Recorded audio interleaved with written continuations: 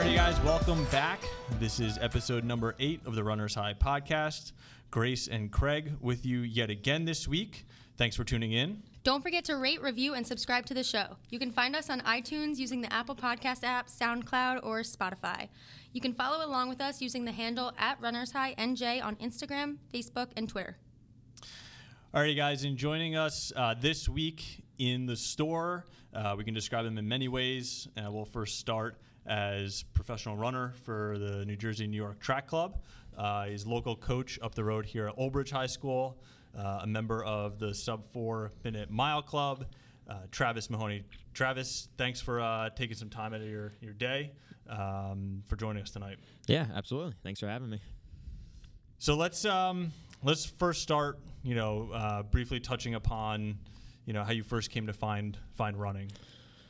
Yeah, I mean, when I reflect back now, I think kind of running's always been there, but in different ways. I was very small growing up, and I mean very small. Yeah. Maybe we'll link some type of photo from my freshman year of high school. But growing up, I mean, I always had a ton of energy. Thinking back, when I was growing up, I lived on the street. It was kind of just like a U, and there was no streets off of it, so you would never drive on it unless you lived there. And I used to have a ton of energy, especially like middle school. And my mom would like kick me out of the house and say like, go outside and do something until dinner. Right. Like how it used to be? Yeah, right. yeah. So I would go outside and, me and my brother's 2 years older than me, we'd rollerblade, skateboard, ride our bikes, play tag, whatever it was. I think, kind of running was always there and something that I naturally was decent at. But I kind of got into it. My brother started 6th grade. He started cross country, and my dad was just running to kind of stay in shape. So the first race that I did that kind of introduced me to the sport was Manasquan Turkey Trot, which was like a 5-miler. And when I was I think I was 11, my brother was 13, and I beat him to win our age group, 11 to 13. So that was a big moment. I don't even know what I ran. Probably wasn't anything impressive, but my brother was decent, and I beat him. So, I think I had some promise in the sport. Yeah. So I know this about you, but most people don't. What was your first sport? So I would say my first sport would my first competitive sport. Can I guess? Yeah, go ahead. Take a stab. Gymnastics. Yes. What? Yep. Yeah, so gymnastics was like my first competitive sport. So going back to my mom kicking me out of the house when I was a young kid, she also signed me up for gymnastics because we had like a talent show in like the 5th grade, and I was like jumping around doing handstands in the house, and she was screaming at me, and I hated it. I was like, I'm not going. Like, you signed me up for gymnastics, like I'm not going. Like my sisters go to gymnastics, like I'm not going to gymnastics, and I went. And then next thing I knew, I was on like the boys team, traveling team, and so I did that pretty competitively for like 4 years. Up to about 9 hours a week, I was going to the gym and training. Yeah. So from like the days of youth and then kind of progressing into high school, I mean, I feel like we talk about everybody's like first experience with running, because I think it kind of like sets the groundwork for the later conversations. But you attended high school right up the road in Old Bridge. You started off talking about how small you were. So talk a little bit about your progression through high school. Coming in as soaking wet, maybe 75 pounds. Yeah, I don't know. I remember I just broke the 5-foot mark. Okay. Like, I have like a late July birthday, so like my physical, usually once a year physical would be over the summer, and I had just hit 5 feet. Right. So, but I mean, I was soaking wet, probably like 80 pounds. So along the way, you kind of blossomed into one of the state's best by the time you graduated Old Bridge. What we always kind of go by the mile, but what did you run your freshman year? In the mile, and then up to your senior year, what was the differential? My mile freshman year, I think, was like 5'11". Okay. I was decent in cross. I think I was so small and so immature that I didn't have the speed to do the mile. Like, I ran Thompson Park in Jamesburg. I ran like 18:04. Okay. But yeah, I ran 5'11" and like maybe 2:24 for 800 meters my freshman year. Sophomore year was kind of up and down. I had ruptured and lacerated my spleen when I had mono and didn't know it. So that kind of killed that year. And then junior year, I don't remember what my mile time was my junior year, but I had a big breakout race, like pretty much to close out the season. And what really kind of springboarded my senior year is I ran 9:42 for 3,200. Okay. So junior year ran 9:42 for 32, and that kind of just set the stage for my senior year. Mm-hmm. So senior year, you kind of broke out, right? Yeah. Especially towards the end there on the track. And then that kind of catapulted you into your time at Temple University. Yeah. Down in Philadelphia. So I know when we had done the college night here, you had some really, really good insight in terms of, figuring out if running in college was the right thing for you. So how did that, process go, and what did that look like for you? Because I think that's important for people to hear, potentially going to the next level. I mean, everything was really new to me. Because I hadn't had stellar times my junior year, I wasn't really getting recruited much. And then, senior cross country season, I started running well, broke 16 at Thompson, ended up running 16 at Homedale. So a couple coaches were interested in me, and prior to my maybe August of right before my senior year, I didn't think I was going to run in college. Mm-hmm. Really liked working with my hands, and I thought I was going to maybe go into a trade school. Mm-hmm. And then kind of running opened that door a little bit more to me, and it kind of pushed me that way a little bit. But yeah, so I got recruited, and everything happened decently late. I didn't pick a school until April, just from the fact that my credentials were really my cross country season my senior year. Mm-hmm. And I wouldn't say I knew it was for me. I really started to like the sport my senior year, and it had opened the door for college. So it was kind of like, well, this makes sense. Like, they're going to pay for some of my school. I'm going to get into a good university.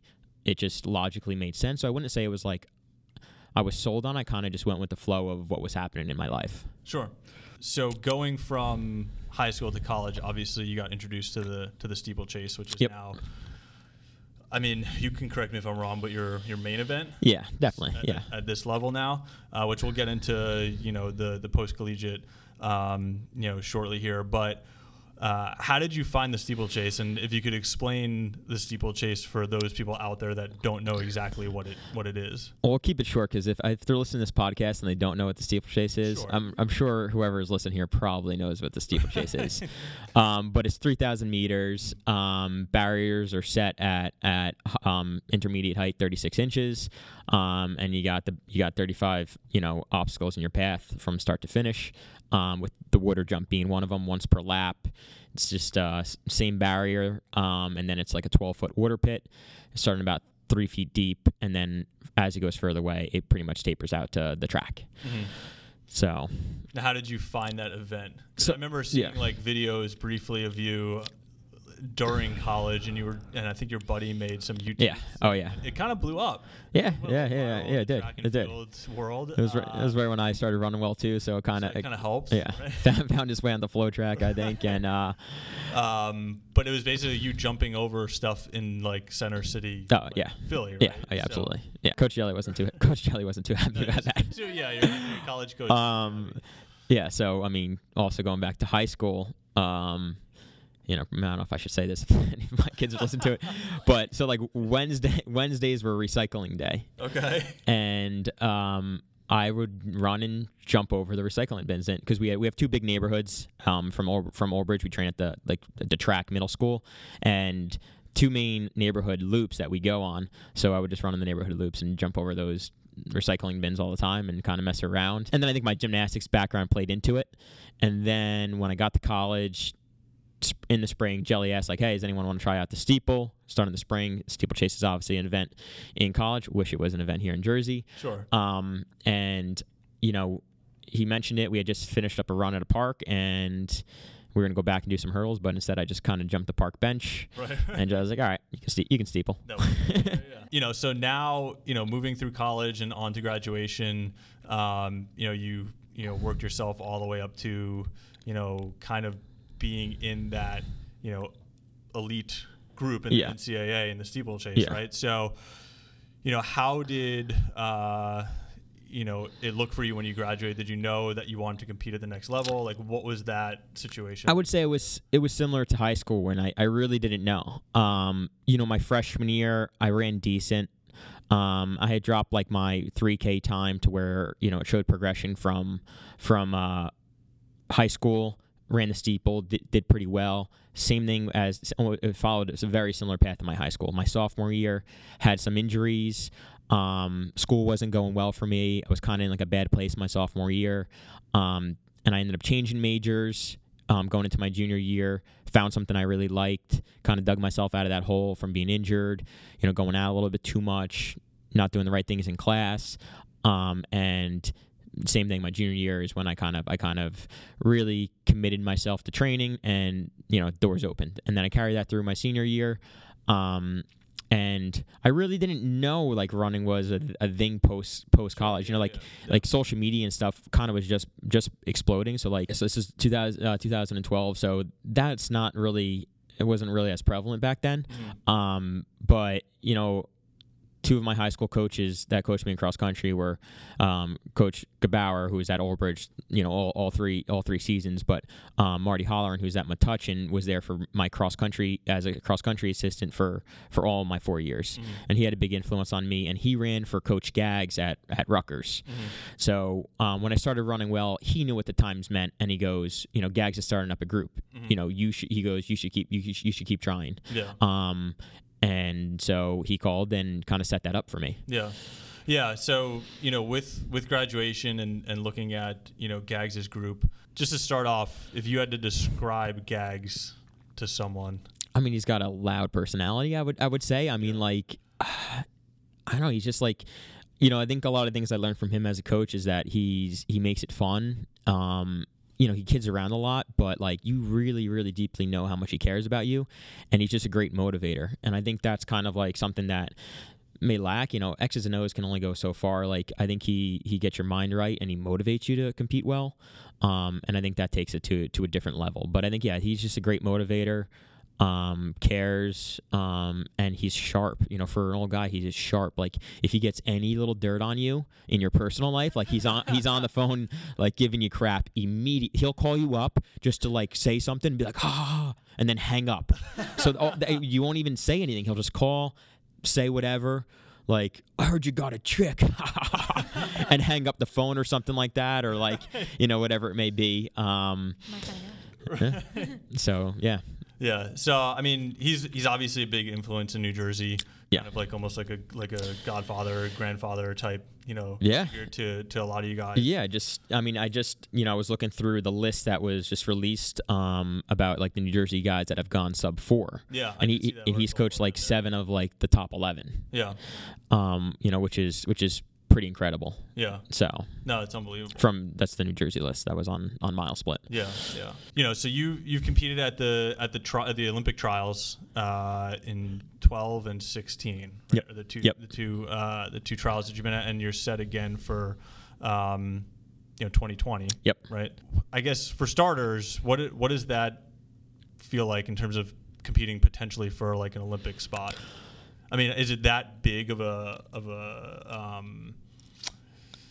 concept in terms of like, hey, I'm here to get top 3, or is it I'm just here to see what my best on this day kind of gets me?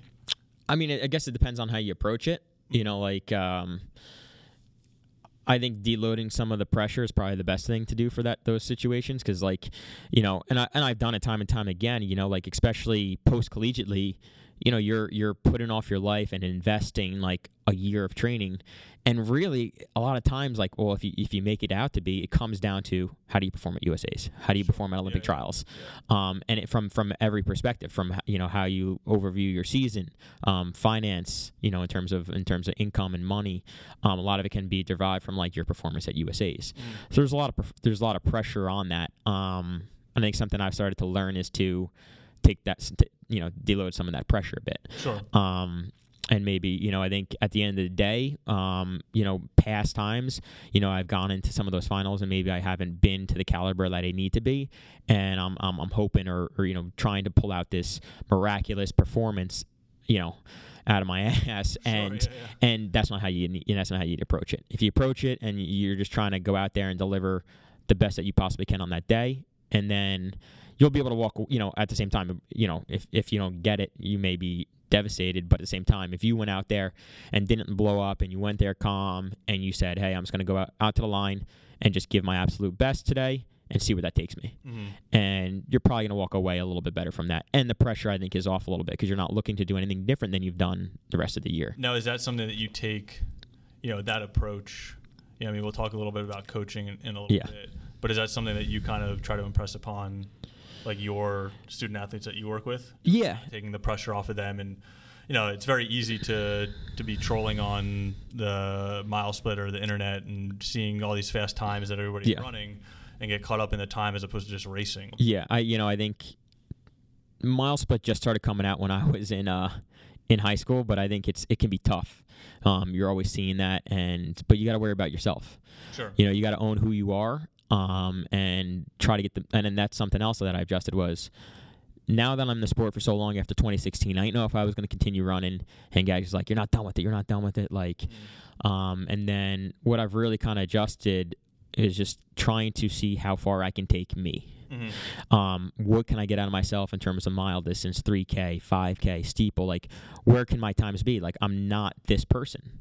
I'm not that person. So you kind of have to just, like, push that to the side a little bit, and I think that's very tough because, like, you can run great, and then you go on this mile split and you see, like, yesterday's meet from this place or that place, and you're looking at the person's times, and you're going to get in your own head. Sure. You're going to get in your own head. But, yeah, I think I going back to gags, too, I think, like, talking about motivating and the mind is something that I do spend a lot of time on with my kids because I think it's so vitally important. You can train as much as you want, but if you don't approach it in a good manner, and you believe in yourself, having fun with it, and going to the line like calm, and just going out there to try to perform to your best, I think those things like have big value, and they go over into my coaching. Sure. Yeah.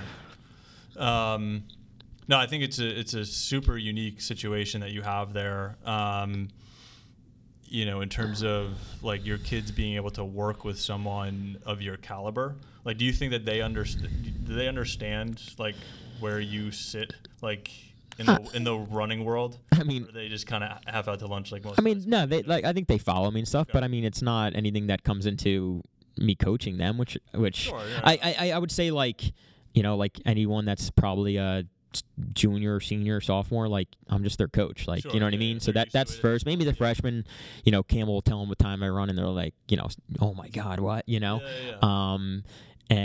But to everybody else, I'm just their coach. Yeah. And I mean, I think that's the way it should be. I think since I started coaching, a lot of the things that I've had to do is kind of remove myself and kind of de-learn some of the stuff I'm doing, because they're in a completely different part of the sport than me. I'm 28 now, running at this level. They're high school kids developing, so I feel like I've had to de-learn a lot, and kind of get back into the flow of high school training, developing, and just that world a bit. Yeah. Is it tough to kind of compartmentalize that in terms of, like, you expect, like, such a level from, like, yourself and your effort, and I don't know. I mean, like, I would think, from the limited coaching that I had done in the past, like, I kind of expected that same, like, commitment and level, but you also have to sometimes remind yourself that these are high school kids. Yeah, I mean, my boys are pretty committed, so I don't see, there's good team culture there right now, so I would say, no, I wouldn't. I would say the toughest thing for me would be to remove my current training from their training. And, like, how am I feeling in the week of training? Right. And how are that, so I think sometimes, like, how I'm feeling in training could influence theirs, and I got to remove that sometimes. Sure. Yeah. And how I am as an athlete versus how they are as an athletes. Sure. Obviously everyone's unique, but I'm pretty far in, and, like, a big thing about me is, like, I can't handle a ton of volume for how far I am into the sport. Like, I run 70 miles a week. Right. All fall I ran 70 miles a week, and I ran 13:35. Sure. Am I working hard in workouts? Yeah, but, like, once I get over 75, it starts to hurt me. So I'm, like, very cautious with mileage with my kids.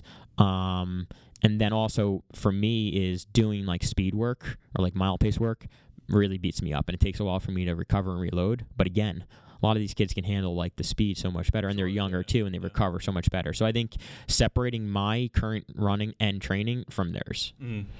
Yeah, you need those easy recovery days with me after Yeah. speed work. I mean, Yeah. I mean, if we can talk, these kids aren't going to be too happy to hear my easy run paces or my mileage for the week. So very unimpressive.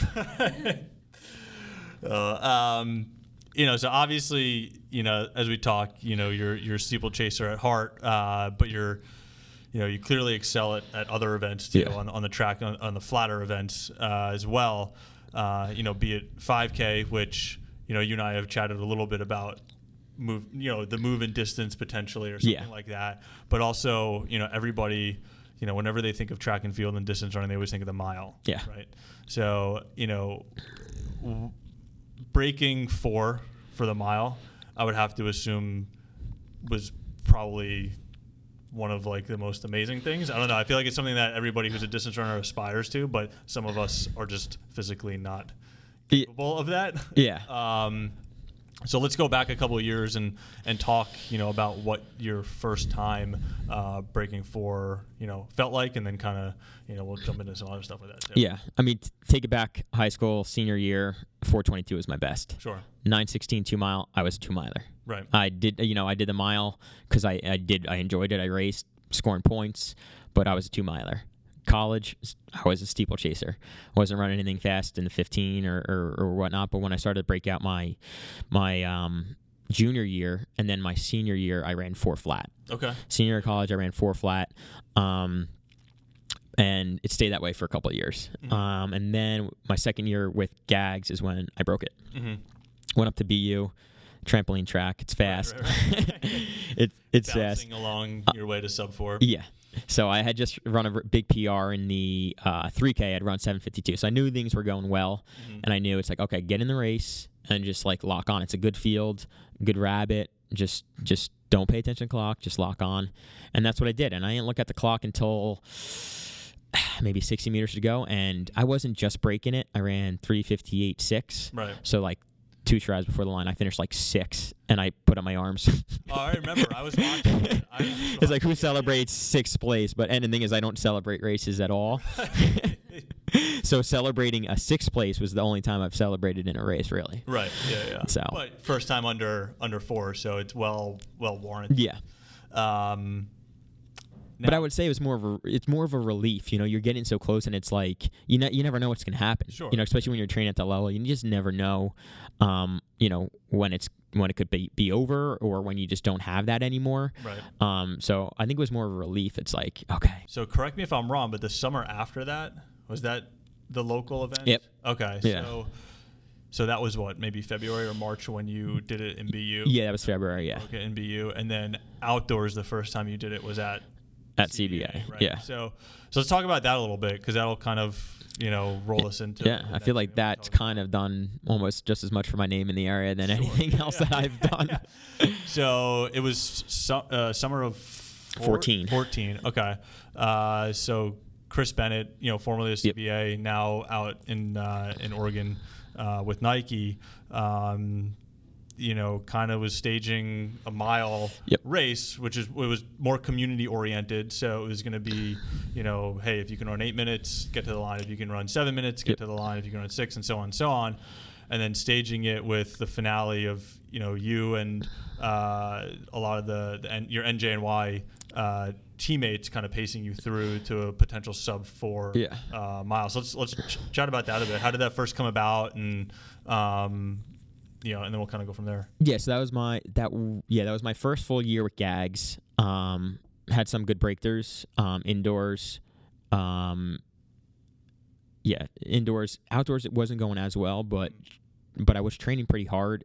And I think like right after USA's I think I just kind of recovered from USA's in terms of taking some downtime, and I did a miler workout. I think I did like 2x800, like just a classic Gags workout, like 2x800, then a couple 400s or a couple quarters, as he always says. But and it went really well, but there wasn't really any races. I wasn't going overseas to race, so there wasn't anything. And I think I saw him tweet something about signing up for like those miles. So I just I think I might have texted him or just DM'd him, be like, you have a timing system? I was like, here are my thoughts. Right. And he goes, yeah, I'll we put it together real quick. So we got a timing system. A couple of my buddies also weren't racing, so they were very much willing to pace or be in the race. And then it ended up being canceled. There were thunderstorms, so that it got pushed back a week. But anyway, showed up. It was like a gorgeous night. Sun was setting. I do remember I was a little worried because I had done like 10 strides. I think you were there on the back stretch because it was just taking a little longer with the community miles. Sure. And I'm like, all right, whatever. But go out and I just lock on, and there was a decent amount of people showed up. Yeah. Like high school coach was there, like old teammates, and I'm like, and I'm the only one racing. Right. They were just pacing me to like hopefully a K. Right. And so I'm like, well, crap, I can't like wimp out now. Like I'm here. So I just locked on and I felt fantastic. And they, what doesn't normally happen with me is I was pretty quick through 800 and it gave me a little bit of a cushion. And then I was able to kind of relax that that third lap. And then I know myself pretty well. I can always like dig out an X time. And I knew like, oh, all I need is like a 59.9 and I'm getting it. That was it. So I'm like, just don't lock up. I'm like, don't lock up and then go with 100 meters to go. Like then I'm going to run 59 point. And I then run like 59.5, 59.4 and I ran, like 3:59.3 or something like that. Just getting under, but it was really cool. It was really cool. Grassroots. Oh, super grassroots. But yeah, it was just cool. I don't know. It was cool. And then, it's kind of what led to the mile last summer as well. Yeah. Yes. I mean, let's kind of talk about that a little bit. So, upcoming this summer, we have the Monmouth Mile, August 1st. Correct. Right. So in conjunction with the Shore Running Experience cross country camp that you have a large hand in as well at Monmouth University. But let's talk a little bit about, we'll get into this coming year. But first let's talk about last year because I think we talked about how special that night at CBA was. That night at Shore Regional, which was supposed to be at Monmouth University, was unbelievable. It's unlike anything I've ever kind of witnessed in person. So how did that come about, and let's chat about that a little bit. Yeah, we kind of just it's been a thought for a while, and then I just knew I had a decent amount of guys on my team that would want to do that, with Napolitano being from the area. Rob coached him. Sure, yeah. So Rob kind of getting the money for it, being part of the camp with Joe. Those guys took a big role in it, as did you, setting up and everything. So I was more I wouldn't say I was hands off, but I was definitely not a lot was put on me, which was nice. But yeah, so Rob, Coach Joe, you helped out a ton with it, and then it was definitely stressful getting all the guys, making sure they were taken care of. We did a nice press conference before, ended up being a really cool event, and then last minute being moved because Mom's track wasn't finished. We went to Shore, and I remember the day before. This is when that stress started kicking. I remember the day before, I was like, I pulled up Google Maps. I'm like, oh, Shore's got a new track. It looks nice. I'm like, I don't see a mile line. But I'm Google Maps. So I'm like, you're far out. But I see all the other lines. Right. So I show up there, no mile line. Right. So the next day, midday, I went out with Rob and had to get a measuring tape, which I'm getting returned to me right now. And I had to chalk off the mile line. And then the stress was like, are the officials going to approve of this? Sure, yeah. You know what I mean? So we measured it out, did everything right, made sure we looked up a lot of things online, and then the officials came and looked at everything. Everything was fine, but I'm like warming up and I'm watching the officials go through everything, so it was like super stressful. So I was like, I was pretty mentally drained when the gun went off. Sure, but we kind of just had an order of what we were going to do. It was more kind of like a time trial. Just, the point of it was go sub 4. Yeah. So that's what it was set up to do. It wasn't set up as much necessarily as a race as it was just like a sub 4 attempt, or faster. We were trying to go faster, which happened. Sure. So, it was cool. We went out, just kind of got in line. We knew everyone's fitness relative. And Jesse took us out. He paced us. And then, I think Colby went, 3:55. Did Rob Napolitano went 3:57. Ford went 3:58 high. I went 3:59 flat. Yeah. So we had 4 of us go sub 4. Yeah, which on like a random local Yeah. high school track is like just absolutely mind blowing. Yeah. You know. Yeah. So I mean, I think with the success of last year, no, I think we the hope is to kind of really gain momentum going into this year. So let's talk a little bit about this summer's event. In hopes to get potential women's field there, and how does that line up with USA's again? So this year's, of course, like is our second year, and it's like Sure. the toughest year because USA's ends like the 29th. And that's because Worlds is so Worlds is so late. Okay. USA's isn't until end of July. Okay. Yeah. So it would be kind of right after that, but at the same time, hopefully we can catch people maybe before they head to Europe or something. So, you're going to stop at the East Coast anyways. So maybe we can link up with some people there, and stop them in. Haven't really done the fields or anything yet. It's kind of just a little early for that. Sure. Yeah. And still working on getting some more money for the event for Right. prize money or maybe travel or stuff like that. Yeah. Cool. Yeah. I mean, we're super stoked about it. Last year, I mean, it was like mind blowing again. Like I think that set the bar really high, but I also think, with having so many eyes on it now at this point, I think, we should be able to really kind of, beat the drum and get some, solid support and spectators. I'm interested too to kind of see how it grows, like the community component too. Yeah. Because that was a really interesting part Yeah. to it.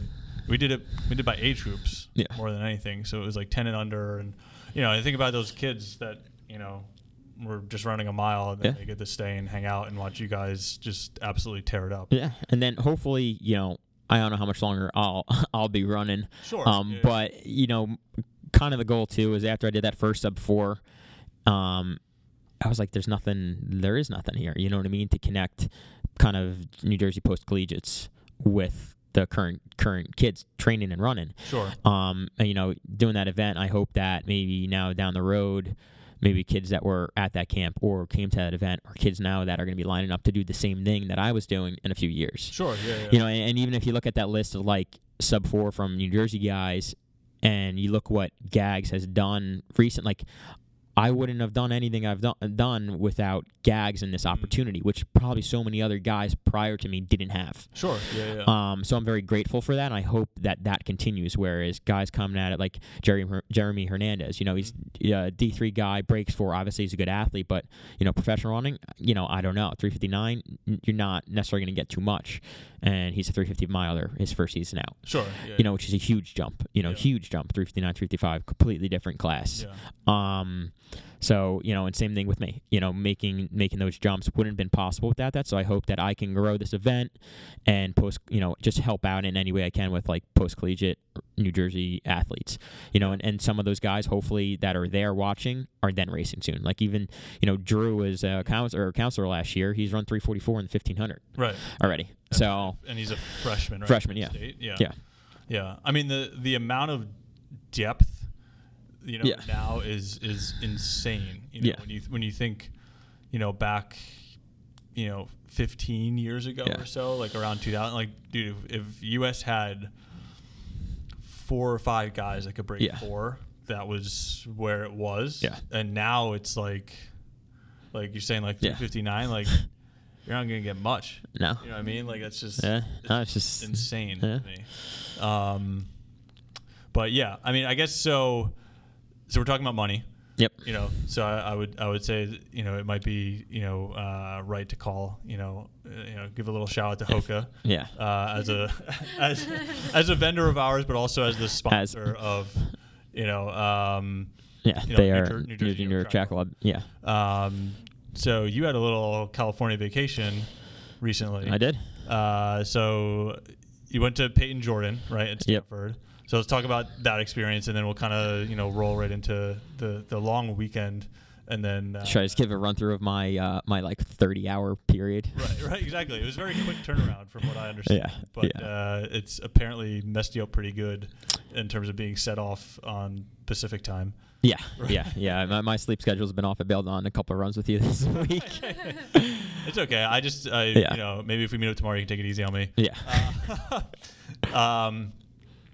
But so, you just ran Peyton Jordan. You're an 8:20. 8:28. Yep. And that's a U.S. leading time? It was for like 12 hours. Okay, all right. So you had it for good. half a day. Half a day. It's not bad. Yeah. But I mean, I wasn't. I mean, obviously, fast time would have been a little bit faster would have been nicer. But I wasn't. I actually was going for like 8:30, 8:32. I usually need an opener with the steeple, so I went out there. A little nervous being in that field with usually I just run a low key steeple, run like 8:30, 8:40, Right. and then kind of gear up for a big one. Yeah, a couple years you've done Penn. Penn. Princeton is like my bread and butter race. Yeah. And instead this year I ran the 15 and got my ass kicked by a couple college guys. I was yelling for it. Ran a fantastic 3:46. Hey, I would sign up for it, but I'm also 35 and washed up, so. But yeah, so yeah. Stanford, yeah. So I was like, you just went to the front. Pretty good fields. Couple defending NCAA champion. A couple guys that were top 3 there. A couple good post collegiate sub 8:30 steeplers. I figured I wanted to work on some different running tactics, so I just took it from the gun, but in a controlled manner. Mm-hmm. I figured, I'll run, low like 8:35 pace through 2K, and then try to run like 8:30, 8:32. And I was just a little bit quicker on my splits than what I thought I would be, and it felt pretty easy. But no one came up on me. And then with like 800 meters to go, I was like, all right, well, now I got to own the front run and can't let anyone pass me now. Yeah. One guy did come around me with 600 to go, and I got back on him. But he just hurdled a lot better than me. The last lap, he ran 8:27, I ran 8:28. So I was super happy with it. Yeah. Then that was a night race. Couldn't sleep for anything. Right. Anytime I have a late night race, I cannot sleep. So I took 2 2-hour naps. Then I woke up and me and my teammate Graham drove from San Francisco or Palo Alto to Folsom, right outside Sacramento. Had a couple technical meetings for a 100K world record attempt. I repeat, 100K, like 62 miles, or right? Yeah. We paced not the guy going for it, but we paced somebody else. So me and Graham got up at 5, got over to the start at 5:30, and ran like 19 and a half miles at like 6:10 pace. Which I saw you post that out on Instagram. Yeah. Wait, at what pace? 6:10. Is that the longest you ever run? It's tied now. Tied? Yes. 19 and a half? 19 and a half. We got to go 20 one of these weekends. No, I'm good. I'm good. We good? I'm good. Yeah, so I guess not my longest in mileage, but not my longest time-wise, because last time I did it, I wasn't running that fast. Yeah. Because like we said, I don't run that fast on my easy runs or long runs. But yeah, so pretty cool event. Guy ended up breaking the 50 mile. I don't know if the world technically views it, the IAAF, but the USA Track and Field views it as a 50 mile world record. Okay. It's 50 mile world best or world record. But pretty damn impressive. I think it was 5:48 pace. It's crazy. Yeah. For 50 miles. Yeah. And then I red-eyed back. Yeah. So just continue the saga of like just not sleeping, like anything that you're supposed to do right with running. Right. But yeah, now I've just been running some mileage this week and getting back adjusted. Yeah. So what's next? Right now, nothing is officially planned. I'm trying to get into a faster steeple. So that's kind of been the thing, is steepling is a little bit tougher. You don't get pacers as much as you can't have you go to a 1,500 meter race. They want to go for X time. You can get an 800 meter guy to rabbit it. You can get a 5K guy to rabbit it. Right. You can't get those guys to rabbit a steeplechase. You got to get a steepler to rabbit a steeplechase. Sure, yeah. So sometimes in the U.S., outside of like a USA meet, sometimes they're not that fast. So I'm going to try to get into maybe there's a Diamond League in Rome that has a non-Diamond League event, steeplechase. So that's what I'm going to try to get into. But if not, in late June, Princeton, we're hosting a meet. So maybe there's where I'd go for a faster time. I would love to try to break 8:20 this year. So what's that meet about? It's NJNY is like... Yeah, it's like NJNY type thing, but it's like, I think it's a USA Track and Field event, kind of like a distance classic. Okay. Cool. Yeah. So that's what that is for now.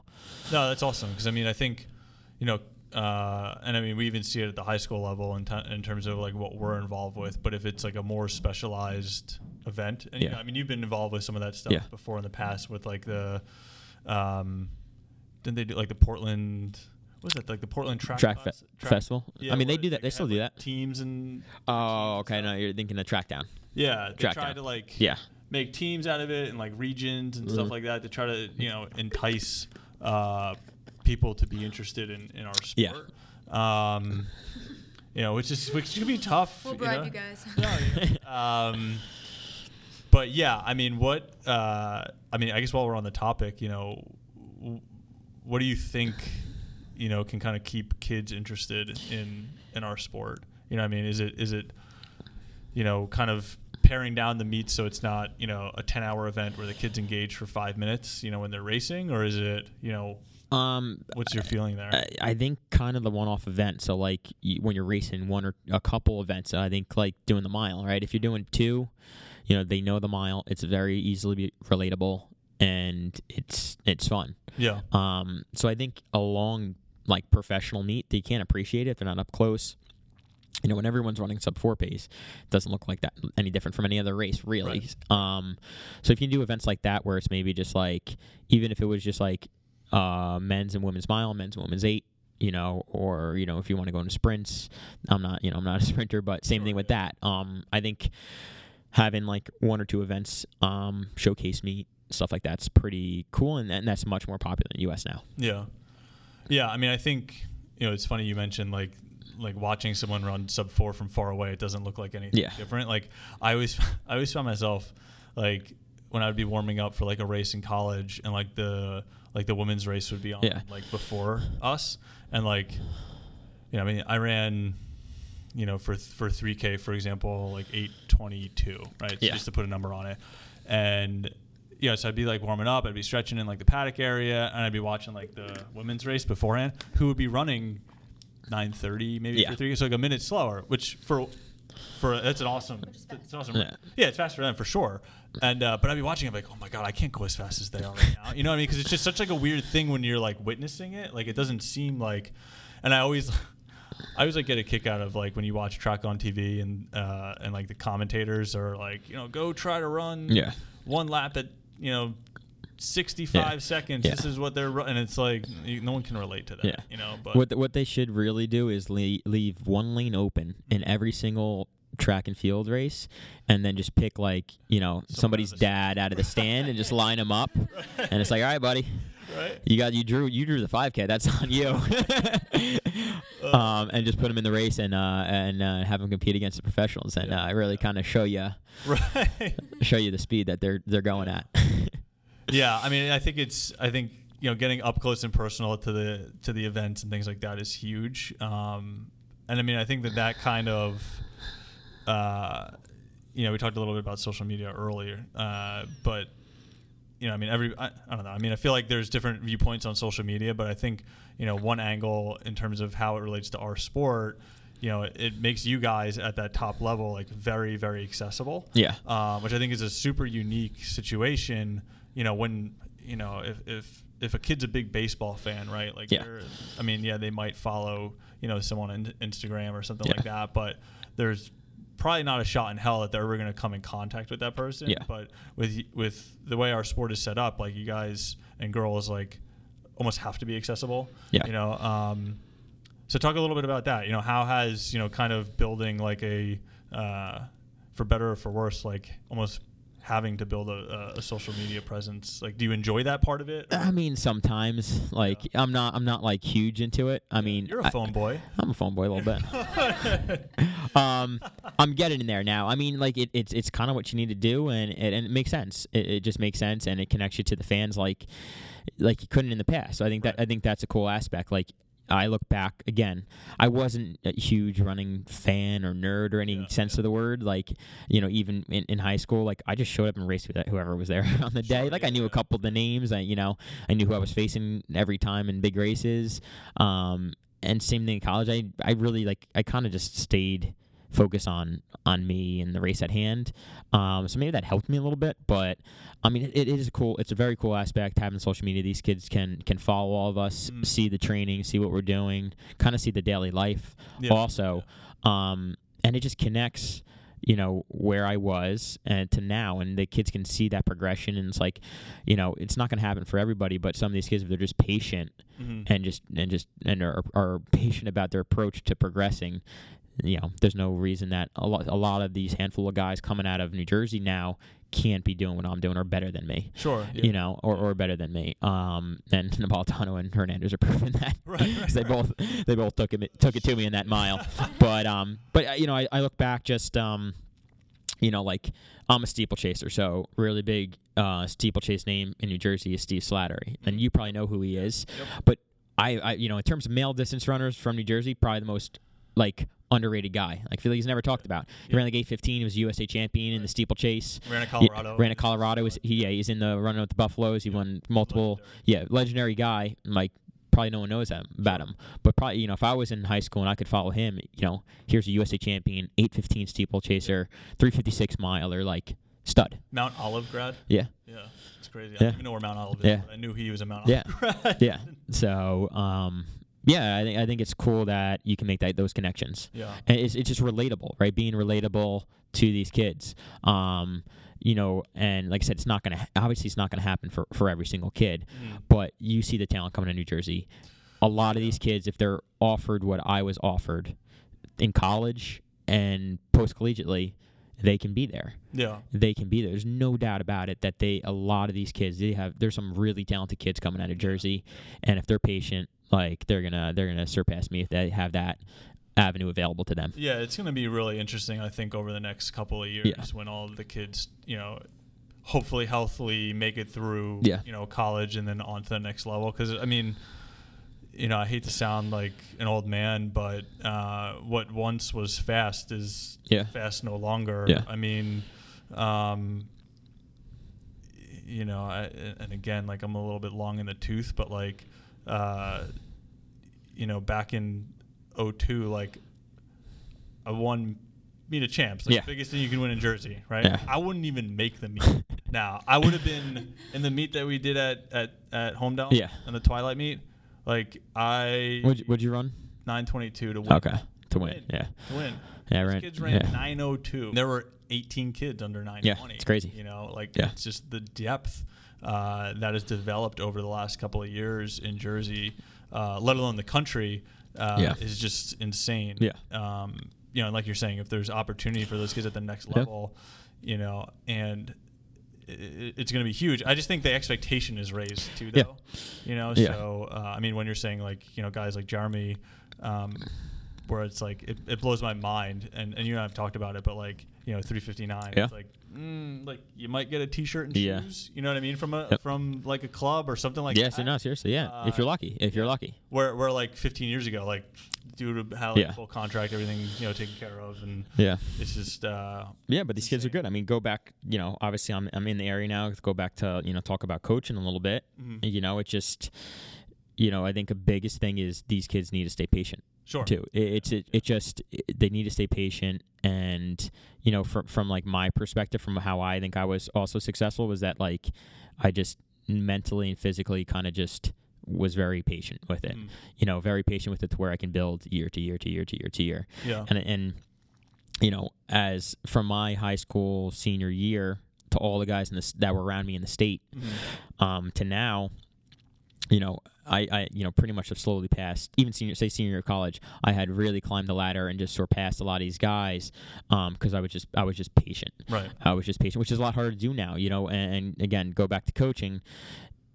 Everything that these kids do is immediately put up online. Right. And it's tough. It's different now. It's tough. Yep. I don't envy these kids now because, everything they do is photoed, videoed, and put up there online. Yeah. And, you have a bad race, boom, it's out there. Sure. And everything you're doing is kind of documented and taken apart, so don't post on Instagram, kids. Oh, you can post on Instagram, but be intelligent about what you post on social media, especially if you want to go to college. And we joked, it was tongue in cheek, but you had made mention at the college. You want to you want to make sure your social media is clean. Right. If you're gonna get recruited, and you don't think a coach, even if you have your stuff on private, you don't think a college coach is smart enough to have one of his athletes are following you, and then he takes that phone and he's able to see you can see who a person is through their social media. Right. So make sure you're posting what you want mom and dad to see. If mom and dad approve, you're probably good. do we want to get into a little bit of fun? Oh yeah. A little bit of fun. I'm here for it. All right. So Grace is going to ask you a couple questions. So we did it with Amanda 2 weeks ago. We did it with John last week. A little bit different. And it's going to be a little tweaked. It's going to be kind of a would you rather? Yes. This is like a slumber party. Oh, jeez. All right. So instead of it's not timed, so you don't have to be as quick as you can. Okay. The other ones were. They're just kind of funny.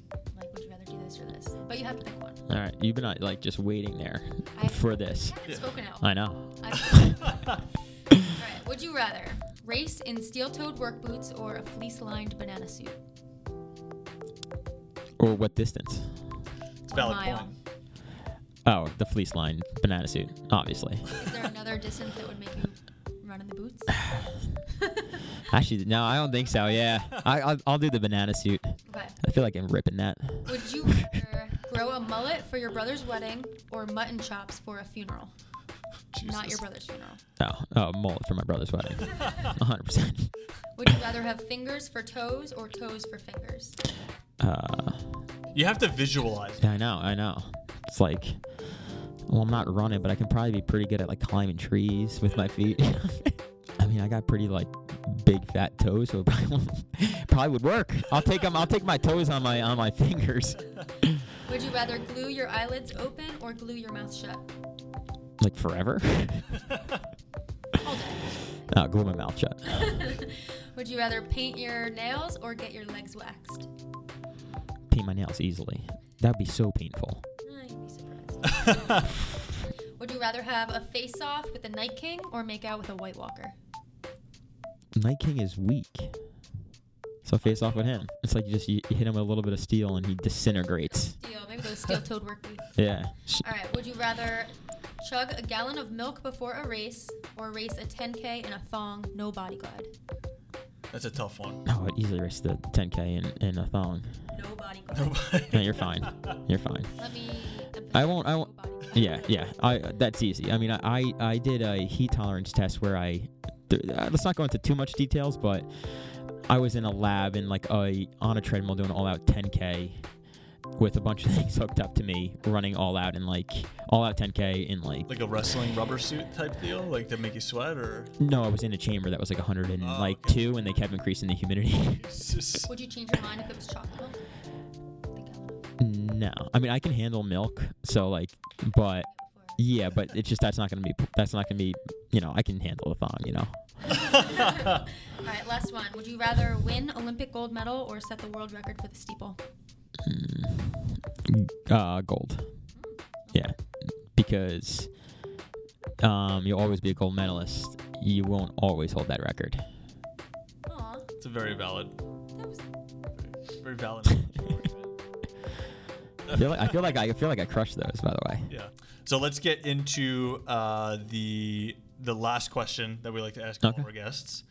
I don't know if you had time to give it a little bit of thought. I did. You did? All right, a little bit, because it is a little bit much to kind of think of on the spot. But so if you had to name a running shoe after yourself, what would it be and why? I won't even ask brand because I think we know that it would be a Hoka shoe. Yeah, it would have to be a Hoka shoe. Clearly. Hashtag ad. Hashtag, yeah. Sponsored. Yeah, sponsored. But yeah, if you had to name a shoe after yourself, what would it be and why? I'd go with Steadfast. All right. Yeah, I think it has a little wordplay with running. Sure. And kind of I guess unwavering in a sense, in terms of I think Steadfast would be a good description of my career, where it's just staying healthy, kind of steadfast and just building years and years of training and racing. Sure. So yeah. So. Any number? Did you say a number? What version of it? Yeah. Oh, this is the original. The OG. OG Steadfast. I like it. All right, awesome. Well, Trav, thanks so much for giving us some time tonight. Definitely remind the people where they can find you socially, because you're big. You're big socially. Yeah. I'm big socially, so it's at Urban Steepler. which I love. Yeah, I mean, like I thought, I did think about changing it about a year ago because Can't people don't remember like the roots of it. So that's what that video of me jumping in Philly, urban steepler, behind it was the fact that we didn't have steeple barriers or pits at Temple. Sure. I ran around and jumped anything on the streets of Philly. Right. So I was urban steepler. And there is a rogue account out there of yours too. There is. It's not you. No. It's your fan club. It is. So it's just, Yeah. So it's fan club. Like, is it a club or is it just one person? I would say it's a group of collective people that are all close friends. Yeah, like 3. But what is it? The Urban Steeplers? I think it's Urban Steeplers. Right, plural. I think so, yeah. Yeah. So, Trav, thanks again tonight. We appreciate the time. Well, thanks for having me. No, definitely. All right, guys, so don't forget to rate, review, and subscribe to the show. Thanks for tuning in this week. You can find us on the podcast app on iTunes, SoundCloud, and Spotify. And we will catch up with you all next week.